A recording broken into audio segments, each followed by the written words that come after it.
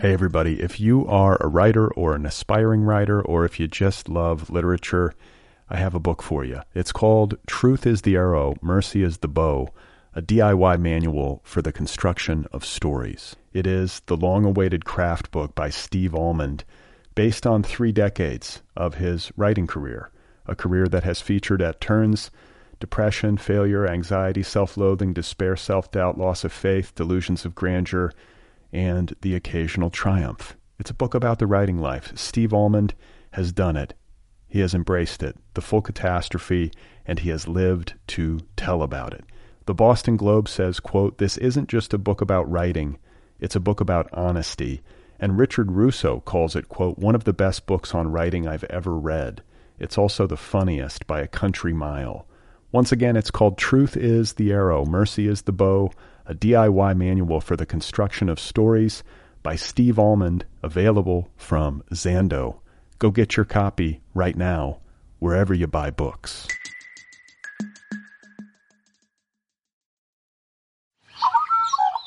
All right. Okay. Hey there. How's it going? Welcome to the Other People Show. I'm not doing the music today. I decided unilaterally. I just was standing here getting ready to do the show, and I thought to myself, do I need this music? Is it necessary? Do I even like it? Have I ever liked it? Does anybody like it? Isn't a theme song just a waste of time? We know what show this is. You're not listening to this program by accident. I think in some ways I might be having a crisis of confidence about the music. The fact that I picked it, whether or not I like the song, what the song might say about me, the fact that I chose it. It's possible that I'll go back to it, or maybe I won't. I don't know.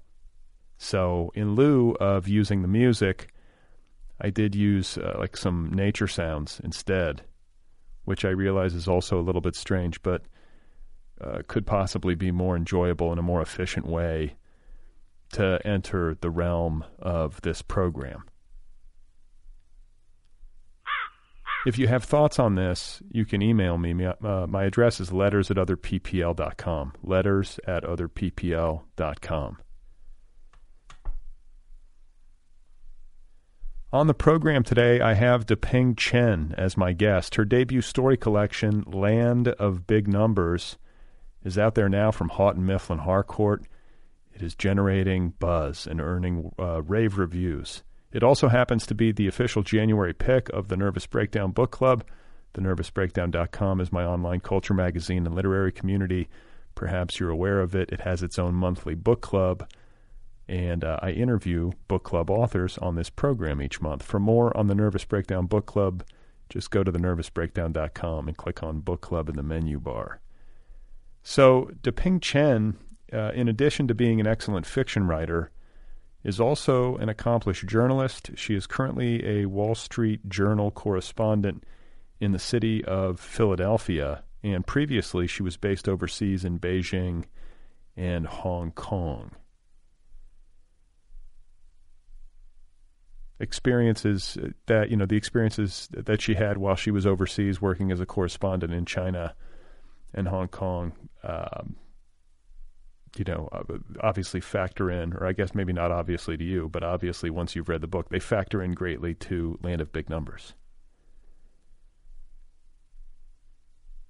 And I got to say that Land of Big Numbers feels to me like one of those story collections. There's a small handful every year. I've said this before, but there's a small handful of books every year, and especially story collections or collections of poetry, that get people unusually excited.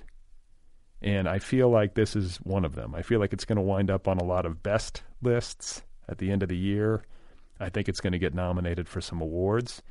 It might win some awards.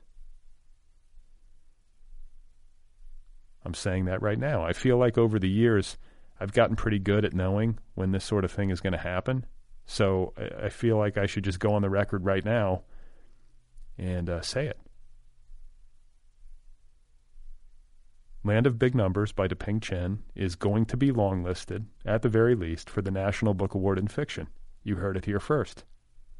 I'm calling my shot. And if I'm wrong, then you can mock me for being wrong. And if I'm right, which I will be,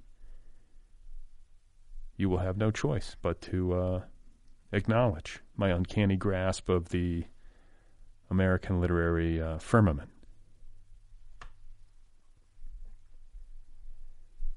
So anyway, it was great to meet Deping Chen, and I'm really happy to share the conversation that we had with you right now. Once again, her critically acclaimed debut story collection is called Land of Big Numbers, the official January pick of the TNB Book Club, available now from Houghton Mifflin Harcourt. Here she is, you guys. This is Deping Chen. Yeah, I mean, I think this year has really made us all just appreciate time, right? And how it passes so quickly. And I think especially since we moved back to the U.S., we had a kid, and that has made it also just feel so much more precious to be close to each other and to get to share that. Well, I think if you have do you have a young child, like a baby? Yeah, a toddler now. Okay. Well, see, that's actually it's kind of perfect to have a baby during the pandemic, because especially that first year, you're basically in quarantine anyway. Right, exactly. Bit of a pandemic puppy. Oh, so I want to, I guess, trace the arc of your life and get you to China, because you had a pretty epic experience. Like, I think most of the time when I talk to people who have worked overseas or expatriated, it's like, 2-3 years at most. You were there for more than a decade, correct?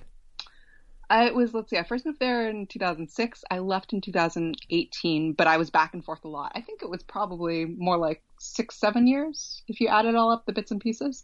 But yeah, no, it's most of my adult life and longer than anywhere I've lived apart from my hometown. Which is Oakland. Oakland, California, yeah. You were born and raised there? Yes, I was born in Berkeley, but raised in Oakland. Okay. And always wanted to be a writer, or came to it later? I think so. Yeah, I was looking through. So when we were in the process of moving my parents out to the Philadelphia area, I went through a bunch of my old kids things and, school stuff. And yeah, when I think it was like a second grade notebook, they ask, what do you want to be when you grow up? And mine was an author. So apparently, though, I mean, there were other sorts of notions in between, but it was definitely a thought that was early on too.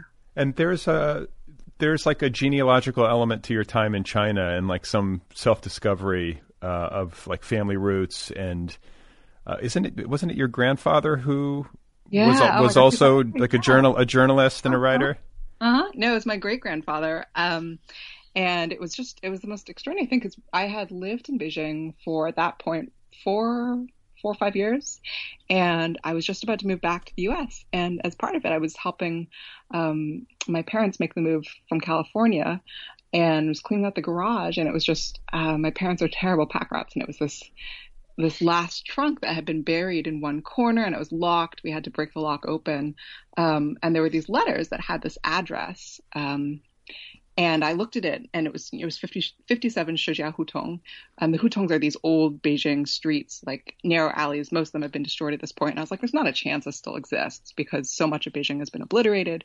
But when I got back to Beijing, as one of, the final things I did in my time there, I tried to trace more information about them. And as it happened, that address led me to all sorts of information. It turned out my great grandfather had been a reporter or a journalist at an English language newspaper in Beijing about 100 years, almost exactly before I had moved to Beijing to do the same thing, and also a poet. And I hadn't known any of that. And the address also turned out to be a really short bike ride from where my husband and I lived in Beijing, a place that I'd actually biked by many times, and there was just this wonderful symmetry and serendipity in finding those letters just before we'd left the country. If we'd found them, any time after we'd moved out, I'm sure I would have just looked and been like, maybe someday I'll go back and try and figure out more. But it just feels like this incredible stroke of luck, and also led me to find family that was still living in China, which, it was all kind of amazing. So how magical does your thinking get when stuff like this happens? Like, are you willing to be like, great grandpa is somewhere in the ether, like, puppeteering this, or is this complete? I don't know about that, though. I am a little bit superstitious / have a really strong, I think, guilt complex when it comes to family. And so in the course of all these kind of explorations and digging into the past and trying to find documents and stuff, one of the things that I tried to do was find the location of his grave. And I did find it. And as it happened, it had been one of the ones that was desecrated during the Cultural Revolution. And so I don't know if he was the one, doing the puppeteering from up above or from wherever, but I ended up, probably the very last thing I did in Beijing was we wiped out our bank account to buy him a new headstone because his had been defaced and destroyed during the Cultural Revolution. So if that's what his goal was, he used me very effectively to mount a very nice headstone for him in Beijing, which I hope someday, to be able to go and see. I haven't seen it yet, but that was also a nice way to sort of end the experience in the city and the country. Yeah, like I read something about that when I was prepping, and I saw the photo of his grave, and there's something unbelievably moving about it, even for me, like watching or looking on and thinking about how little connectivity most of us have with our distant ancestors. Most people don't know their great-grandparents. Some people do. I certainly never met mine. Yeah. I wouldn't even know where they're buried, and I've No, never. exactly. I never really met any of my grandparents. I think, my grandmother, maybe one of them lived for a few months before she died after I was born, but they were just a big blank. And also not coming from a family of writers or people, I had always just that part of me had felt like it just kind of existed in a vacuum, and to know that there was someone else, who had shared so much, geographically and in terms of writing and interest it did feel a bit magical. That's awesome. And good for you for getting him a new headstone. Like, the headstones were desecrated during Mao's revolution? Is that what happened? Mm-hmm. Yeah, anyone, if you had ties to the overseas, if you were in any way bourgeois, if you were Western or had Western sympathies, all those sorts of things would make you fair game. And, someone like him who had spent time abroad, who was married to a woman from Hawaii, who spoke and worked for an English language newspaper would be very much suspect. And then, so how did your family wind up in the Bay Area? Like, was it your parents who came over, or grandparents, or? So my parents met in the 60s, and they decided to settle in the Bay Area. They thought it would just be the best kind of place to raise their family. They wanted to be in a place that was really diverse, ethnically diverse, where they could feel comfortable. But yeah, my dad was born in Hong Kong, and then my mom was born in New York City. Okay. Yeah. Yeah, I feel like the Bay Area, especially back in the day, what better place to grow up? It seems like such an idyllic spot. It's so beautiful.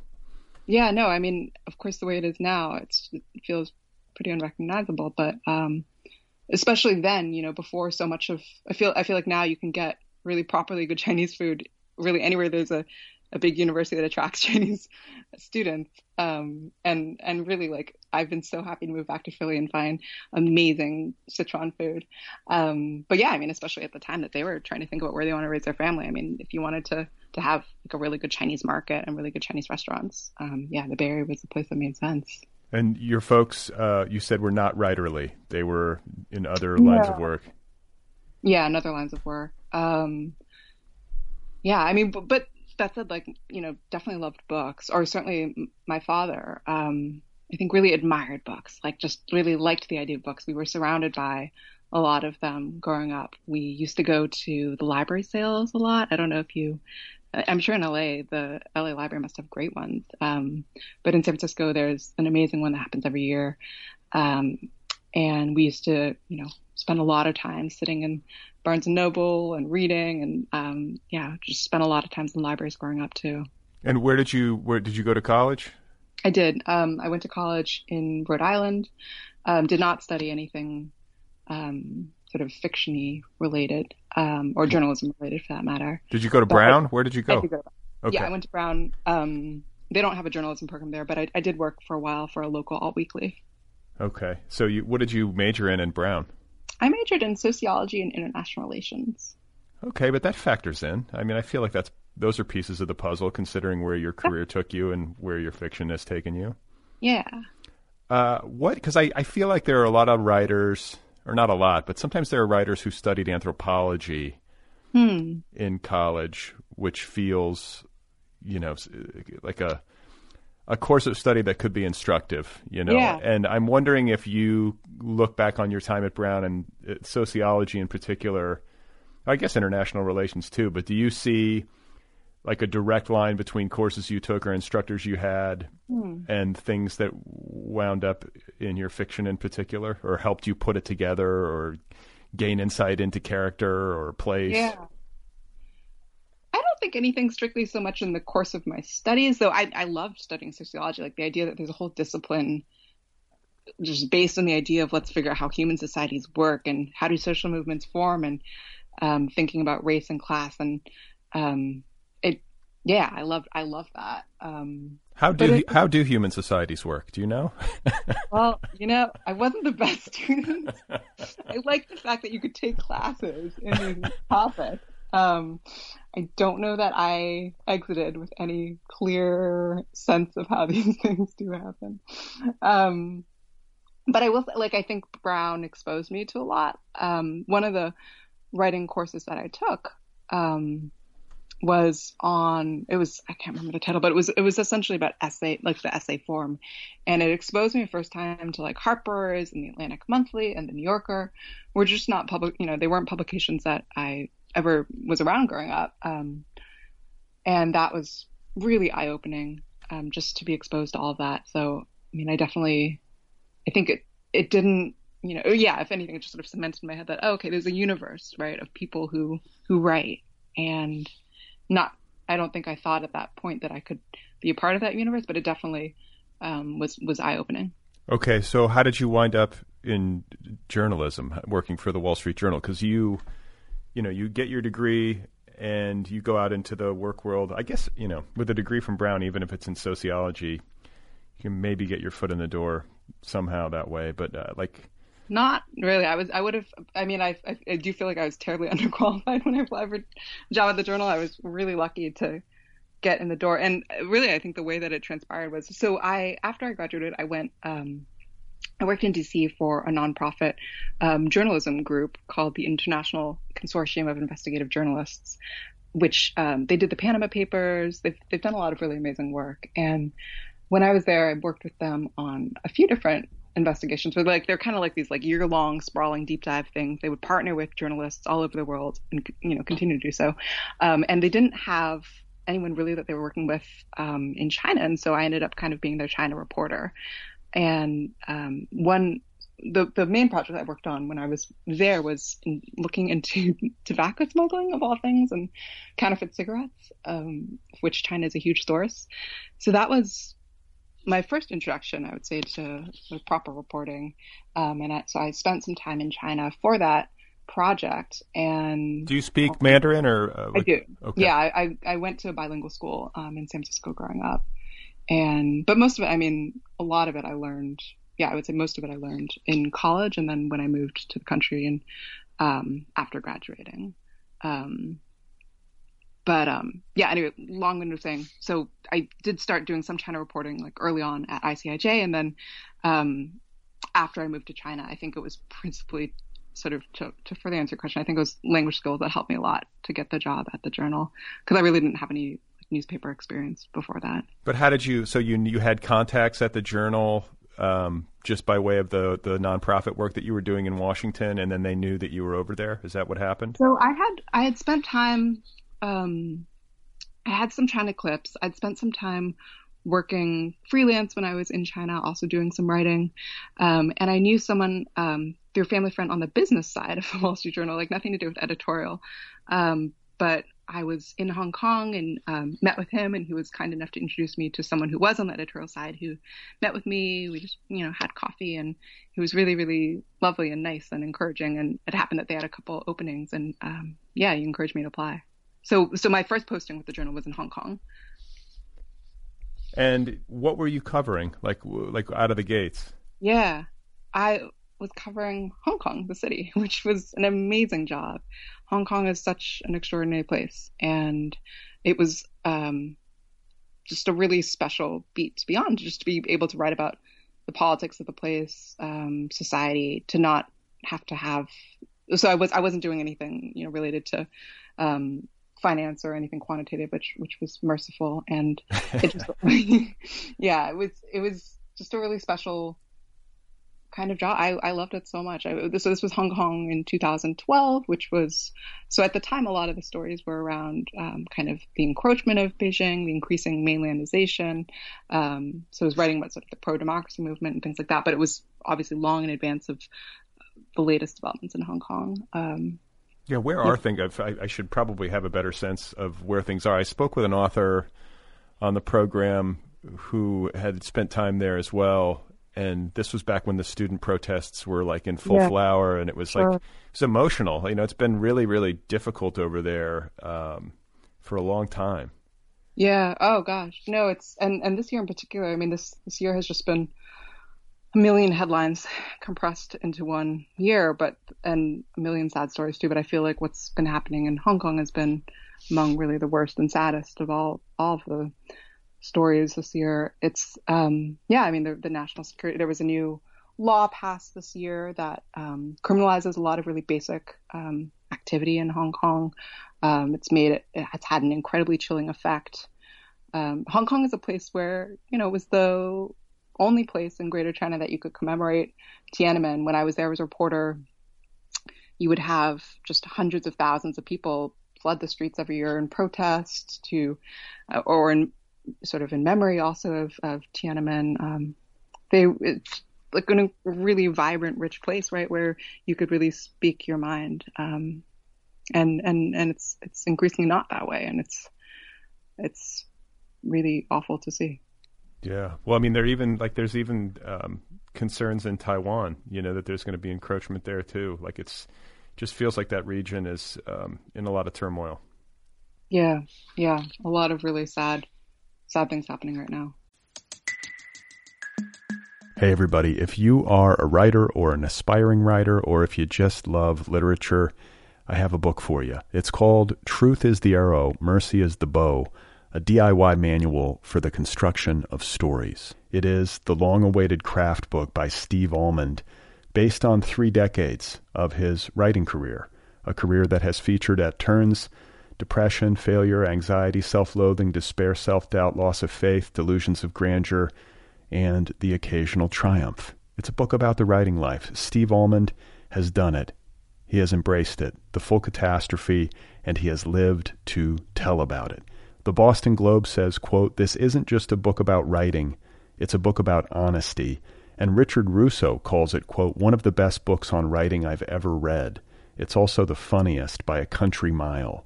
Once again, it's called Truth is the Arrow, Mercy is the Bow, a DIY manual for the construction of stories by Steve Almond, available from Zando.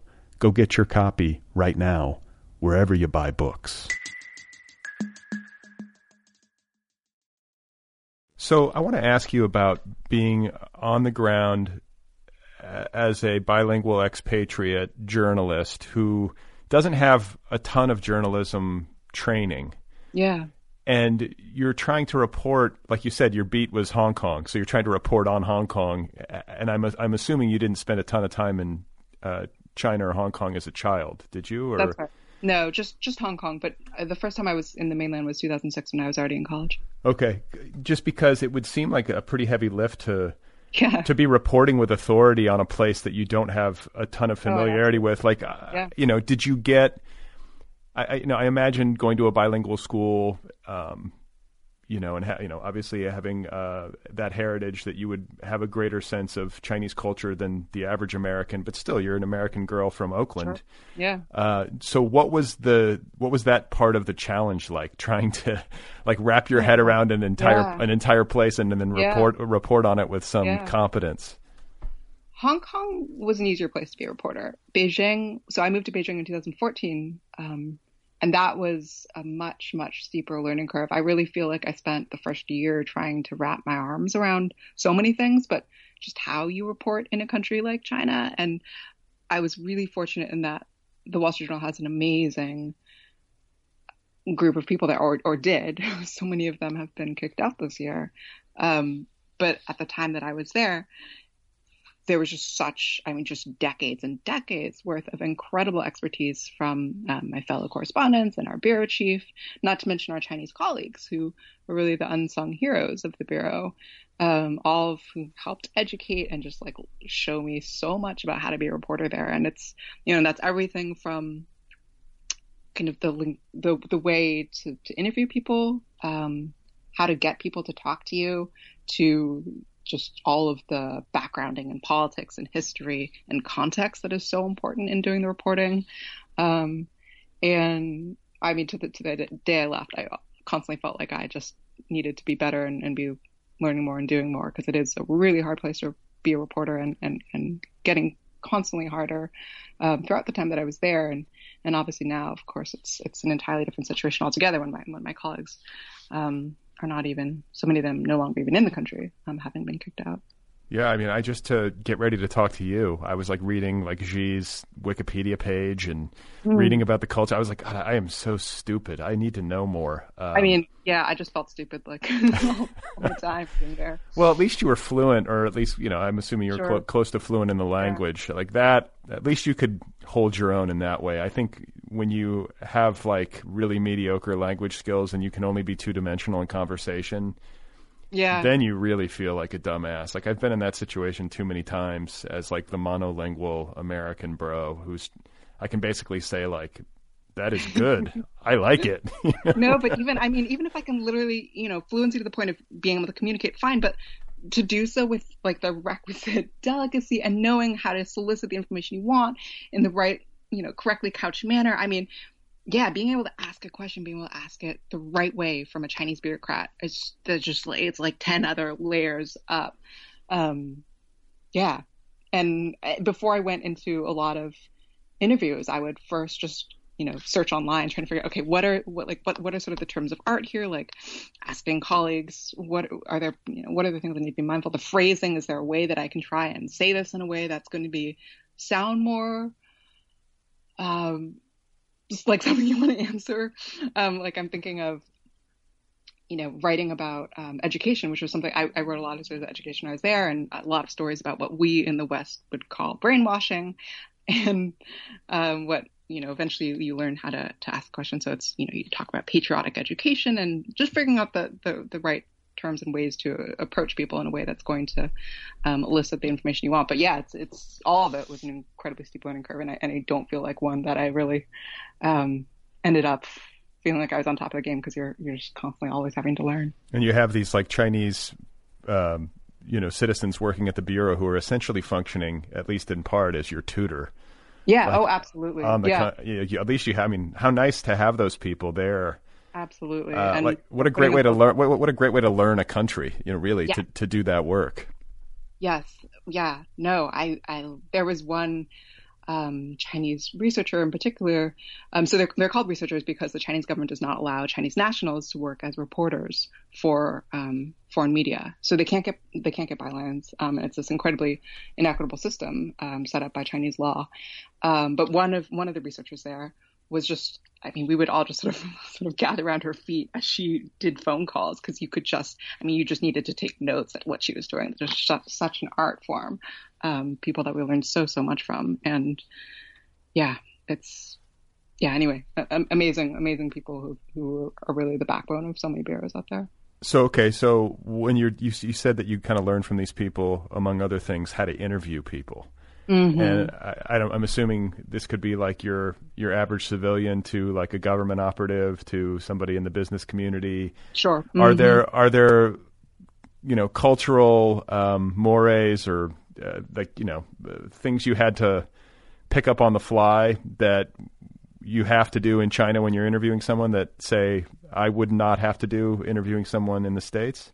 I don't know. It's so interesting coming back to the States, because there are times when I've come back and China, of course, is an enormously hard place to be a reporter, and so many people won't speak to you. But when you do find the people who will speak to you, often they'll be incredibly frank, and wonderfully so. And what strikes me coming back to the U.S. is how incredibly flacked up every single company is, how everything is run through PR people. There's so many filters. And I do miss that sense of immediacy that you could have in conversations, I think, more readily in China, where there wasn't the same really sophisticated, highly paid media PR apparatus that exists to insulate sources.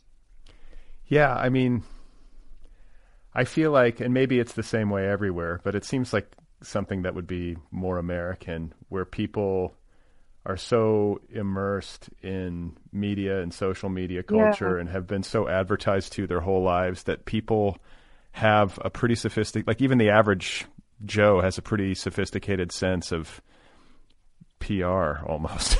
I think it has been exacerbated in the years since I left, when I first left the US, right? I graduated in 2008, and then I came back in 2018, about a decade later.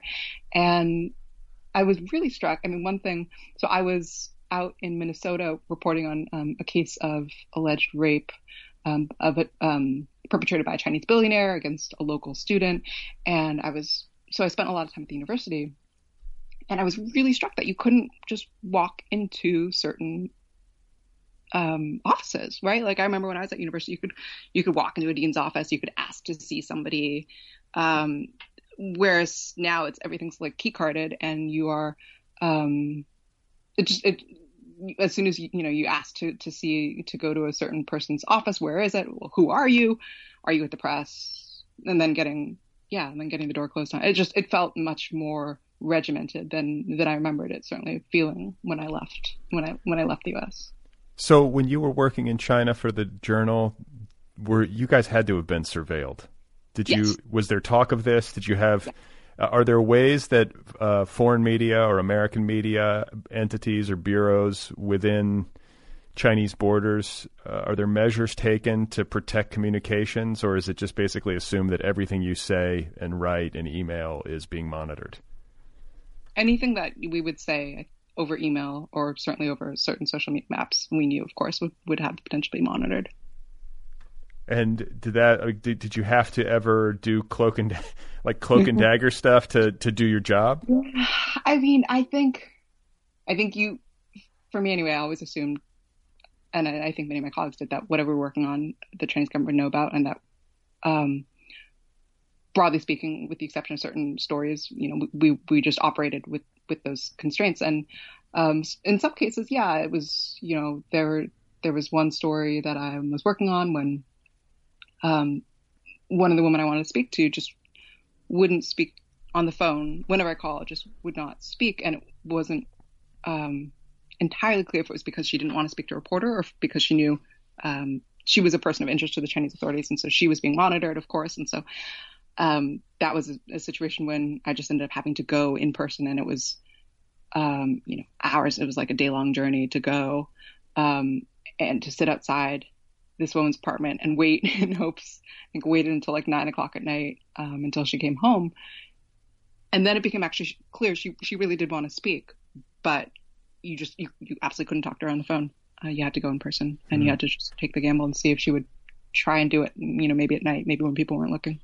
Did you ever find yourself in any position of legal jeopardy? And are reporters that are with a foreign bureau, are they protected in any way? I guess you're just subject to Chinese law. Like does the Wall Street Journal have a team of attorneys ready to help you out if something were to happen, or are you kind of on your own? Like if you were to, I think the Wall Street Journal has of course has provided really robust support to all my colleagues who've been kicked out of the country.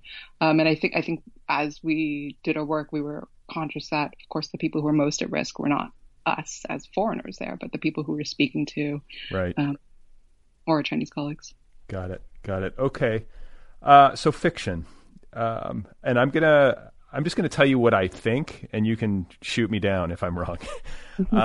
But I'm like sitting here trying to imagine your life as a reporter on the ground in this massive country. Your job is to report on it and to understand it and to kind of translate it to folks back home. And it's an impossible task. I mean, it's enormous. And I don't know, you just kind of have to do the best you can. But I imagine too, just as somebody who is an expatriate, the sensory experience of being in a foreign land is so overwhelming and constant and amazing. I love that sense of like not knowing where I am. Some people don't, but I really like being disoriented. And I can imagine as a reporter, you were taking in information for stories and processing it as journalism, but there was so much that you were catching that was rolling, rattling around in your brain that didn't necessarily have a place in straight journalism that wound up working its way into your fiction. Like, am I on the right track? Yeah, that's exactly what it was. No, you've put it so well. It was just, and I love that you say a sensory experience, right? Because so much of it felt that way. Just like being in a place that was so rich with impressions and tactile details, and the people that I was meeting and interviewing, and the things that you would see just biking down the street, just 1,000 details and impressions coming at you at any given time and constantly changing. And it just felt like such a multiplicity of things that is really hard to capture in journalism. And so often, yeah, it felt like, I would come away from a reporting trip, right? That was about one story, and you'd come back with just notebooks full of other things that, maybe they weren't newsworthy, but they felt so meaningful and charged and important and poignant and surprising in other ways. And so fiction, these stories absolutely became a way to channel some of those pieces. Yeah. And so was writing short fiction or writing fiction something that, like, a dream that you had sort of been harboring prior to your time in China, or was it something that sort of occurred to you as you accumulated this material? And you know what I'm saying? How far back does the interest in writing fiction go for somebody who has made her living as a journalist? I always loved to write fiction, and I always loved to write poetry from the time that I was a kid. And so when we spoke earlier about, I was saying in second grade, I found that notebook or whatever, that page that said I want to be an author. That would very much would have been what I had in mind, was writing poetry and writing probably really bad ripped off versions of The Wizard of Oz, which was my favorite series growing up.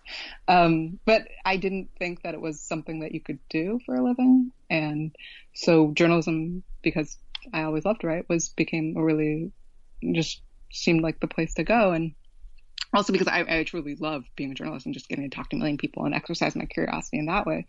But I'd always written fiction and poetry on the side, and something that I had come back to and dropped and come back to again, depending on what was going on. When I started at the Journal, I had just finished a novel that I'd written, and I laid it aside for a couple years. And then when I moved to Beijing, I picked it up again and tried to revise it, and I found myself getting stuck. And I have always loved short stories, but I'd never written any. And so one day when I was biking back home from the bureau in Beijing, this phrase "Shanghai Murmur" popped into my head, and I thought that I would just try and write a short story around it. And then I set myself the task of writing 10, and those were eventually what grew into this collection. But for me, it was it was definitely part of something that I had been a huge part of my life for a long time, writing fiction, but short stories specifically were new to me. But I feel like for somebody who had been cranking out deadline-driven pieces for the Journal, it seems like a natural, like, lateral move to start writing short fiction, right? And you give yourself deadlines. And I've always said on this show that journalism as a training ground for a fiction writer is so great at the level of just discipline and not being precious about getting words on the page. It just it teaches you how to produce. I definitely think that. I also think, so I think one of the really hard things about writing fiction is it's like, well, can I do it? And I think journalism shows you that you can write, you can get to the end of a page, right? It's your job to get to the end of the page, whether or not it's good or not, but you can do it. You can get there. And if you revise, it can get better. And it's another lesson that I've definitely learned from journalism. But yeah, I do think that the short story form really corresponded well to my life in Beijing, where you would work so intensively on a story, be traveling and reporting, and then you come back and you'd have periods that were a little bit more fallow, where you'd have more mental space, and short stories worked really well in that context. And I think too, also when trying to capture the world around me, and just so much that so many stories, right? It just felt like trying to pick one narrative, one set of characters would have been really hard. I mean, in some ways, I guess you could say I just couldn't pick one, and ended up writing 10 instead. But yeah, I definitely think that the form was, really corresponded with my life as a reporter too. What about like I feel like with story collections, there's always inevitably going to be connective tissue, like thematically. Often it's not necessarily fully apparent even to the writer until like the end of the process. You go, oh, right. Like this is, or was it something you started with, or was there something thematically that you realized about the collection as it like finished up? Or I guess some writers, I think it's the minority, start with some sort of thematic idea and write around that going into it. No, I mean, for me, it was just really trying to capture some of what I saw around me, and I think a lot of the themes that do emerge in the book were just the natural byproduct of some of the questions and ambiguities that I was wrestling with in my own life in China. Like, I think of the story Lulu, the first in the collection, which follows two twins, one who becomes a political sort of online activist and ends up jailed, and her twin brother who winds up being a professional video gamer and very successful. And just that story is wrestling a lot with this question of, how do you make meaning in a life where you're surrounded by so many injustices, where the world and the state can be so cruel. Wait, are you talking about America? I'm talking about that here, but yes, that is something that many people have observed to me since reading the collection. A lot of resonances. Well, I got to say, I'm going to interject because I was like I'm panicking as I prepare for this interview, like realizing how little I know about Chinese history, and I was just trying to brush up to make sure that I could be like fluent.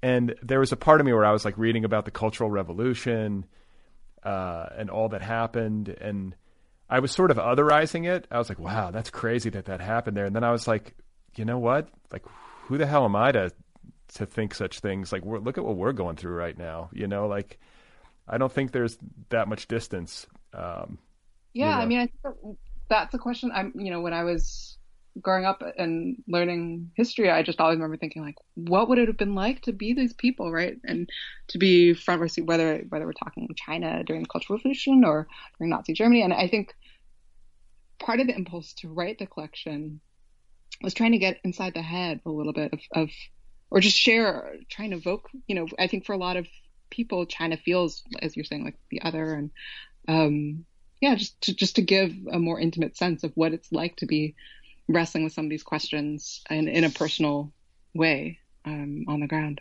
Well, I mean, America has this mythology about itself, which I guess has infected me, on some level. But I don't know. I guess there's the events of the past 4 years and the deterioration of democratic institutions and just all the insanities that we've had to live through.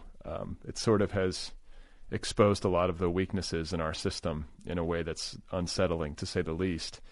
But then, I always think, sorry, go ahead. No, and I was just going to say, and then I think it's also interesting as I was reading about Chinese history, is the fact that, like, the rise of the authoritarian impulse and the anti-democratic impulse in America is coming from the right, and in China, unless I'm totally misreading it, it's more of a left-wing authoritarian, like the Mao communist uprising. Is that a mischaracterization of it? Or, I mean, it just seems like two sides of the same coin is where I'm headed. I think if we kind of strip away it all, like I think, and this is something that some of the stories evoke a little bit in the book too, is just, I think fundamentally humans find the anti-democratic urge really seductive, and the desire to not be in control of your life in some ways can be really propulsive and compelling. And that's something that I was trying to get at in the last story of the book, Gubeiko Spirits, which is the one about a group of commuters who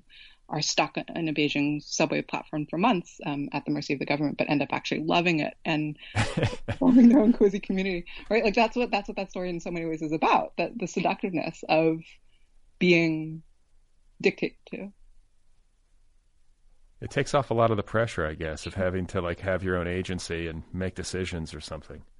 And like in the book, you end up getting awesome fried noodles and really bad TV, which Okay, so this is, I mean, that's a good example of a story that I think diverges from like Lulu. Like I think there's an interesting blend of, like more realist fiction with magical realism at work in your collection, which I think distinguishes it. A lot of times if somebody's working in a realist mode, that's the entire collection.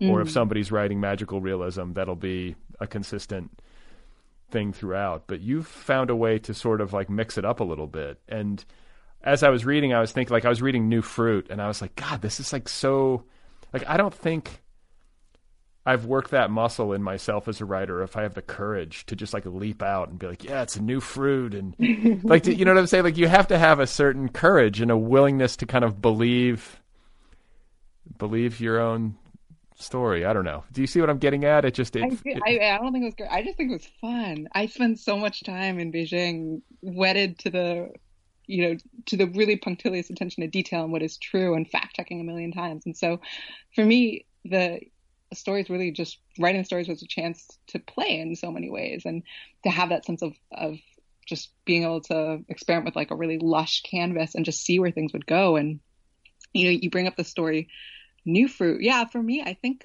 that story was based on my neighborhood in a lot of ways. This neighborhood, one of the hutongs that I lived at in Beijing, and specifically was based on the nectarines that they would sell in the summers, which were amazing. And just I would eat like bags and bagfuls of them. And I really loved that part of the city, the hutongs, which are the traditional sort of heart of the city, and alleys that were full of old retirees sitting around and gossiping and people watching. And on weekends, like, I really love nothing more than to wander around and sort of take in that atmosphere and, and chat with folk. And, but at the same time, like, you would just look around and know that the people that you were seeing had been witness to so many incredible tragedies and things that just are beyond the imagination. And, so I just found myself wondering, what would happen if, right? Like, what would happen if if this intoxicatingly delicious, fruit, which I was addicted to and everyone in the neighborhood was addicted to during those seasons. What if it started to make everyone remember what they wanted to forget? And for me, I found a lot of the impulses to write stories, whether it was New Fruit or Gubeko Spirit about the train commuters who get stuck, was just this question of like, what if, right? And I think I felt that impulse so strongly just because I spent so much time in China, being grounded in the kind of the grind of the daily news and the headlines and what was happening and feeling those and wanting to convey some of those realities, of course, in these stories, but also to conjure up a sense of, well, like, what if and possibility too. And then finding the deeper meaning of your own imaginative flights after the fact, like realizing what this new fruit might symbolize, or what this community on the train platform, you would come to that later in the process. Definitely. Yeah. And that's part of what made writing the short stories so fun, was you start with sort of an image or like a stray idea, and then, or like a voice of a character, and you don't know what any of it means until you've written through, and then you're like, oh, that's who you are, or, oh, okay. Yeah. It's tapping into all these things that are unconscious until you write them, and they become apparent to you and hopefully the reader too. Okay, but did you ever have any that didn't work? Like, were you like, oh yeah, there's a unicorn on the street corner, and what if somebody was riding around a unicorn? I definitely. In terms of like those sorts of conceits, not really. Well, I did write one story about a series of ghosts that were that kept popping up in someone's home. Actually, and I had a very specific image in my head of this old house in the Bay Area that was being inhabited by an elderly man, and all these ghosts kept kind of walking in and out in a very matter-of-fact way. And I really like delighted in that image. and just his reactions to them. But it didn't go anywhere. It didn't really have any propulsive, like, yeah, there was no connective tissue beyond just the ghosts. I just was really tickled by that notion, and I ended up having to set it aside. So yeah, sometimes the ideas were just fun and delightful, but didn't actually have their own gravity. But it's still, I think, living on a hard drive somewhere. So maybe I'll resuscitate at some point. Yeah, who knows? Maybe it'll become like a novel or something. But I think like there's a lesson in that, because like I think when I would have an idea of that nature, I might pursue it for like a page or two, and then I'll convince myself that I'm being silly or something. Like I have a hard time taking I have a hard time taking myself seriously. And what you're saying is that you just found it fun. I think it was just fun. And I think also it helped that none of them were too over the top. Like I think a lot of the kind of tweaking on reality that happens in books are told in a fairly realist way. Like there aren't llamas spreading wings and starting to fly. Like nothing is too over the top, but yeah, it's like it's like plausible. It's like plausibly real. Like somebody's right. Hybridizing like a new fruit. Like I could imagine. Exactly. Just plays with your emotions, or which I think also is really true to life. In China, in which so many things already feel so over the top and just genre bending on their own. I always think of one of the hutongs near us. It's a street that was incredibly popular with tourists and like local sightseers. And for a while there was this fashion in which people would wear these fake green plants on top of their head, like these little sprouts. Anyways, very fun and very silly. But sometimes when it was really crowded, it just like so many people would be wearing these like funny fake plants on their heads that you could almost trick yourself into thinking that it was like this moving green field walking down the street. And just so many images like that you would encounter in China. I mean, it's a country where the government like literally controls the weather and decides when it's going to rain. Wait, they control the weather? In Beijing, at least. Yeah, they can seed the clouds, which I have no idea how this technology works, but it's something that they would do to clear the skies of pollution in advance of big political events. When you wanted the skies to look camera ready, you would, because of course, I mean, most of the time the skies there are, in Beijing in particular, are incredibly gray and polluted and smoggy. But if you want to make the smog go away, you can make it rain. And then I guess the water picks up the particulates and they fall to the ground and suddenly the sky is beautiful. It's just... I know, that just happened in Los Angeles this week. I was commenting on it. I love it. Like I always tell people, I'm like, the best time to be in Los Angeles is the first blue sky day after a big winter rain. Oh, that's so interesting. Yeah, so it's the exact same effect. And there's something that feels unreal and magical and sci-fi about it, but it's real life. That's so much of life in China. And like, I could be wrong on this, but I want to say that Kurt Vonnegut's brother, Bernard, is the person who discovered how to seed clouds. Oh, no way. Like random bit of literary trivia. But his brother was a scientist, and I think his big contribution to the sciences is that he figured out there's some chemical, or whatever that you put up there and it causes it to rain. Oh, that's amazing. So I don't know. Yeah. Maybe it's developed since then, and China's got new ways of doing it. But so what about the pollution there? Because we've seen a lot of that in California with the fires. Like I've lived through it here in LA, where you're not supposed to go outside. But you see, I'll see news clips online of Beijing, and it's like like Delhi, India, or something like that, and it's like you can't even really see. It's like it's like walking through a cloud. Like, did you struggle with do you have allergies? Like, was it something that was like a problem? Yeah, I mean, I don't have some of those pre-existing conditions that would have made it more dangerous. It was, for me, just like regular wear and tear in the lungs. But it was really, I mean, I remember before I moved to Beijing, when I was still in Hong Kong, I had friends who were correspondents there, and they're like, yeah, well, we wear a mask every day. I couldn't imagine that. Of course, now we all wear masks every day. But at the time, and especially the N95 masks, which are so much more tight and uncomfortable to wear. But that became the daily reality. Every day when I went back to work, I would wear the mask. And we all just got used to checking the air quality index, which I'm sure you guys probably make a lot of use of in LA too. Yeah. And if it was above 150, that was kind of my mental standard. If it was above 150, I would definitely wear a mask. If it was below that, probably not. But yeah, it's extraordinary, all the things that you can get used to. Which, again, I think we're all experiencing. Yeah, I wake up and look at the AQI almost every day on my Yeah. little weather app just to see what it's Oh, like. And yeah. it was like for the first time in months, it was good. Like the rating was good as opposed to Oh, wow.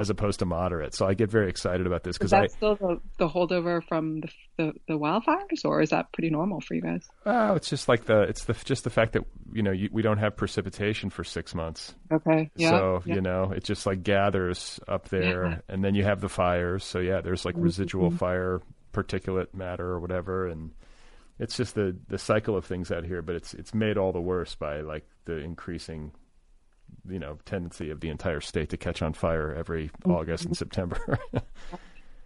So you're lucky to be in Philly now. You got out of California just in time. Now you're someplace where it rains and you have nice water supply and lush green lawns. Like green in the summers. It's very surreal after California gold. No, I love it. I miss California a lot though. I wish it was a place more of us could afford to live, especially the Bay Area. Yeah, no, it's gotten out of hand to say the least. But they are saying now that people are leaving. People are like, this is crazy. It's on fire and it's expensive. I'm out of here. So yeah, maybe you'll be able to come back and live among the ashes with the rest of us. We can all wear masks and wave to each other. Oh man. So I want to ask you about this collection is receiving the kind of attention and energy that only a small handful of books do in the literary world in any given year. And I have a pretty good antenna for this, having done this show for a long time. And, the fact that it's been, you had a story featured in the New Yorker. I want to say you had one featured in the Atlantic. Is that correct?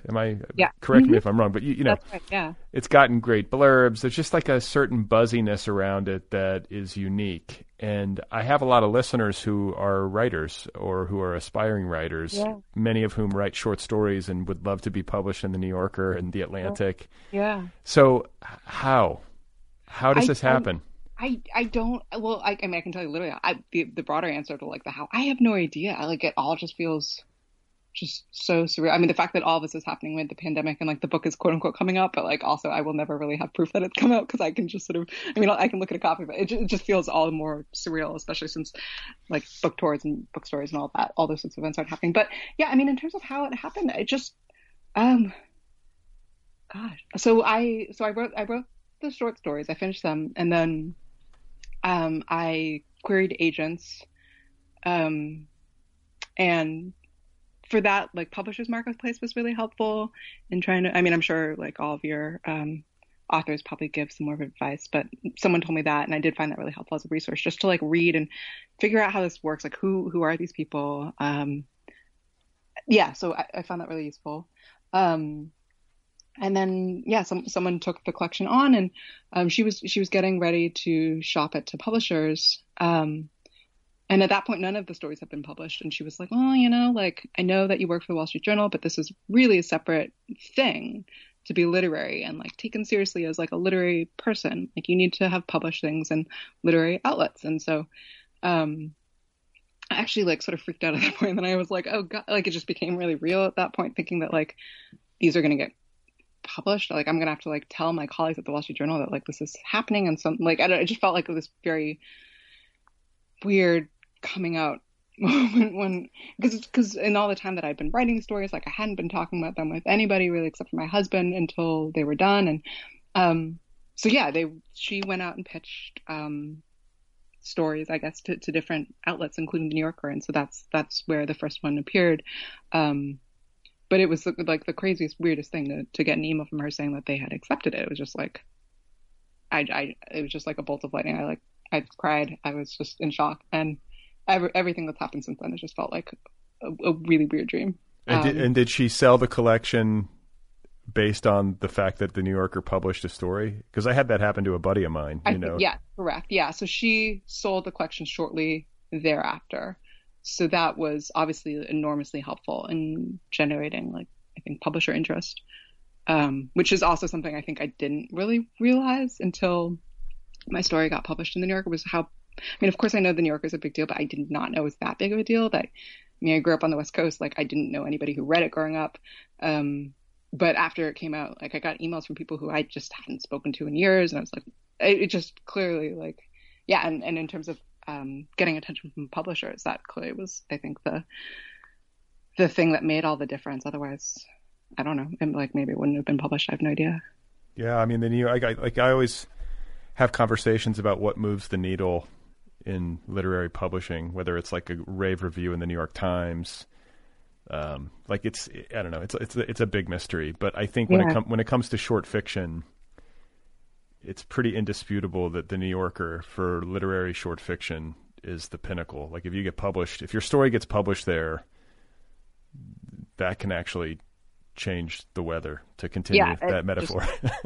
Like changing. I mean, I still don't know how it happened, but I'm so grateful that it did, because it truly transformed like my book's chances of getting published. Okay. Because like, you know, it's funny, like you're saying all this and you're basically causing me to reflect on the fact that I had it wrong. Like in my head, I was like, okay, so she worked for the Wall Street Journal.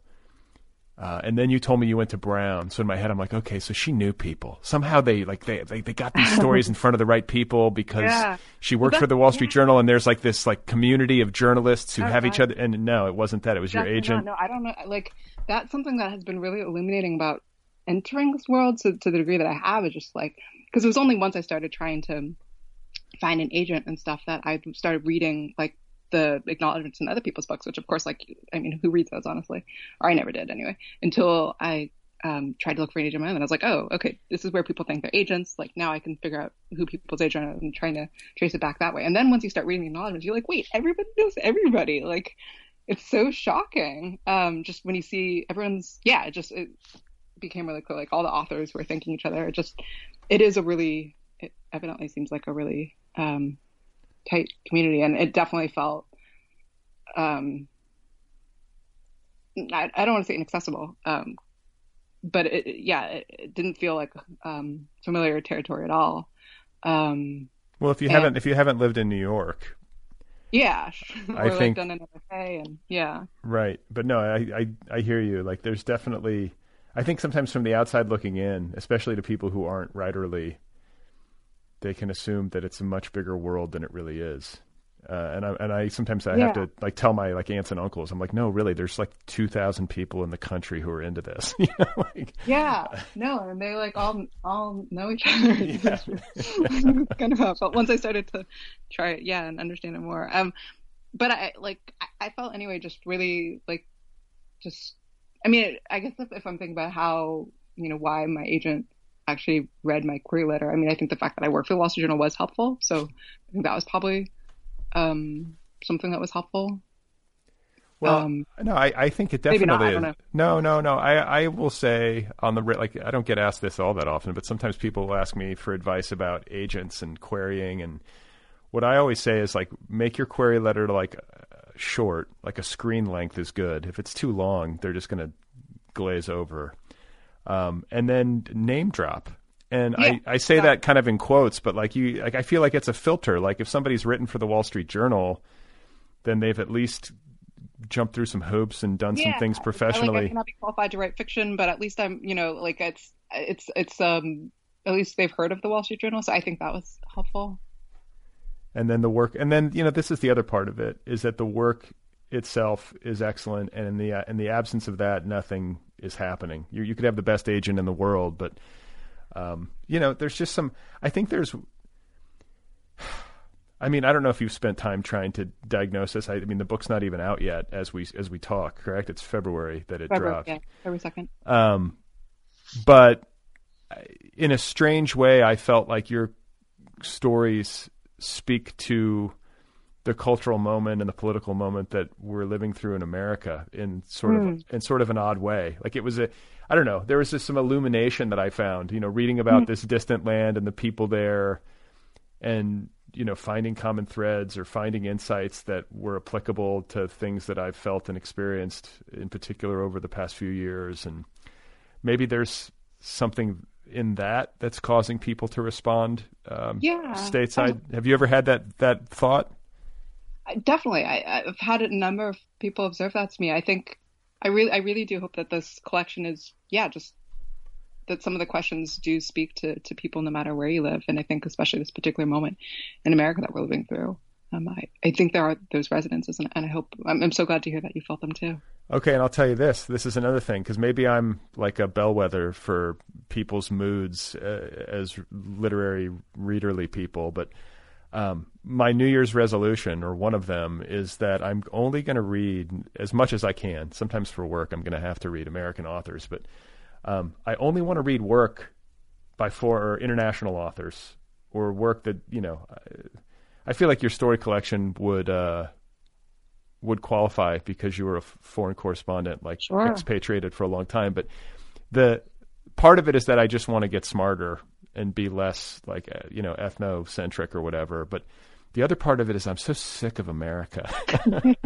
I know people are insane. People are crazy everywhere, but I'm sick of American crazy. I need some different crazy in my life. No, I love that. China will definitely provide you with a different crazy. And I also think that, I like one thought I've had when thinking about this book and the time that's coming out. I mean, I think it's a time when so many of us feel tethered in place, right? Like you're saying, sort of stuck and stir crazy. And I really do hope the book offers kind of a respite, right? Like a chance to travel in a way. Yes. Yes. Yeah. I think that's part of it too. Like the timing of it is that, fiction always takes you out of yourself a little bit or takes you someplace. But I think in particular, fiction set in China, which, to most Americans, I don't know. I feel like, I guess because of American history, like Europe or European fiction, like culturally, there's more connectivity, but I feel like China to the average American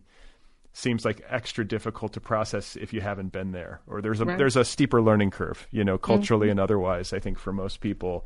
And that very fact makes it appealing because it seems like so different than, our day-to-day here in so many ways. And I don't know, I enjoyed it, I think, for that reason as well. It really gets you outside of your, immediate sphere of experience.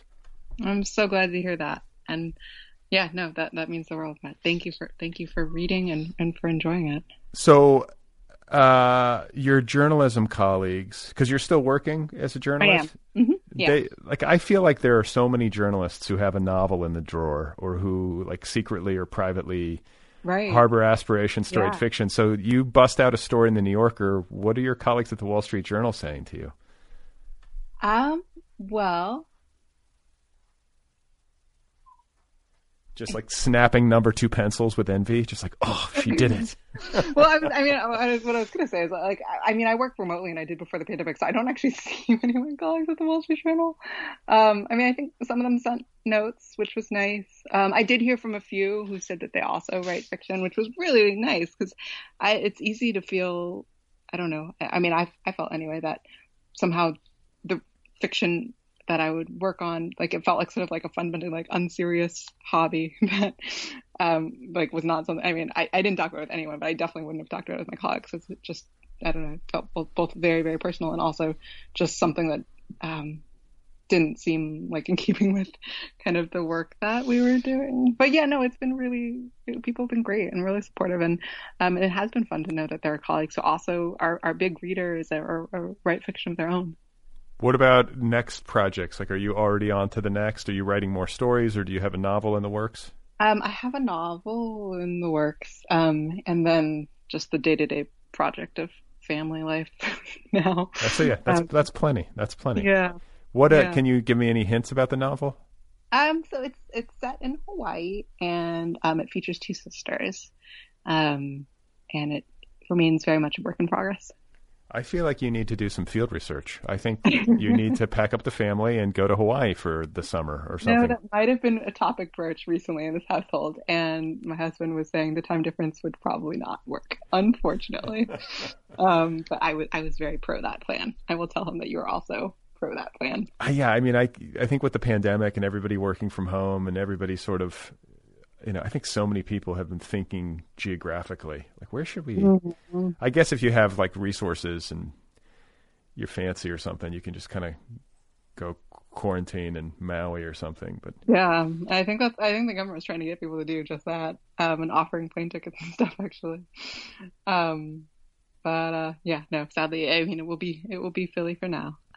But yeah, we love it here. It's good to be back in the U.S. even in this very strange moment.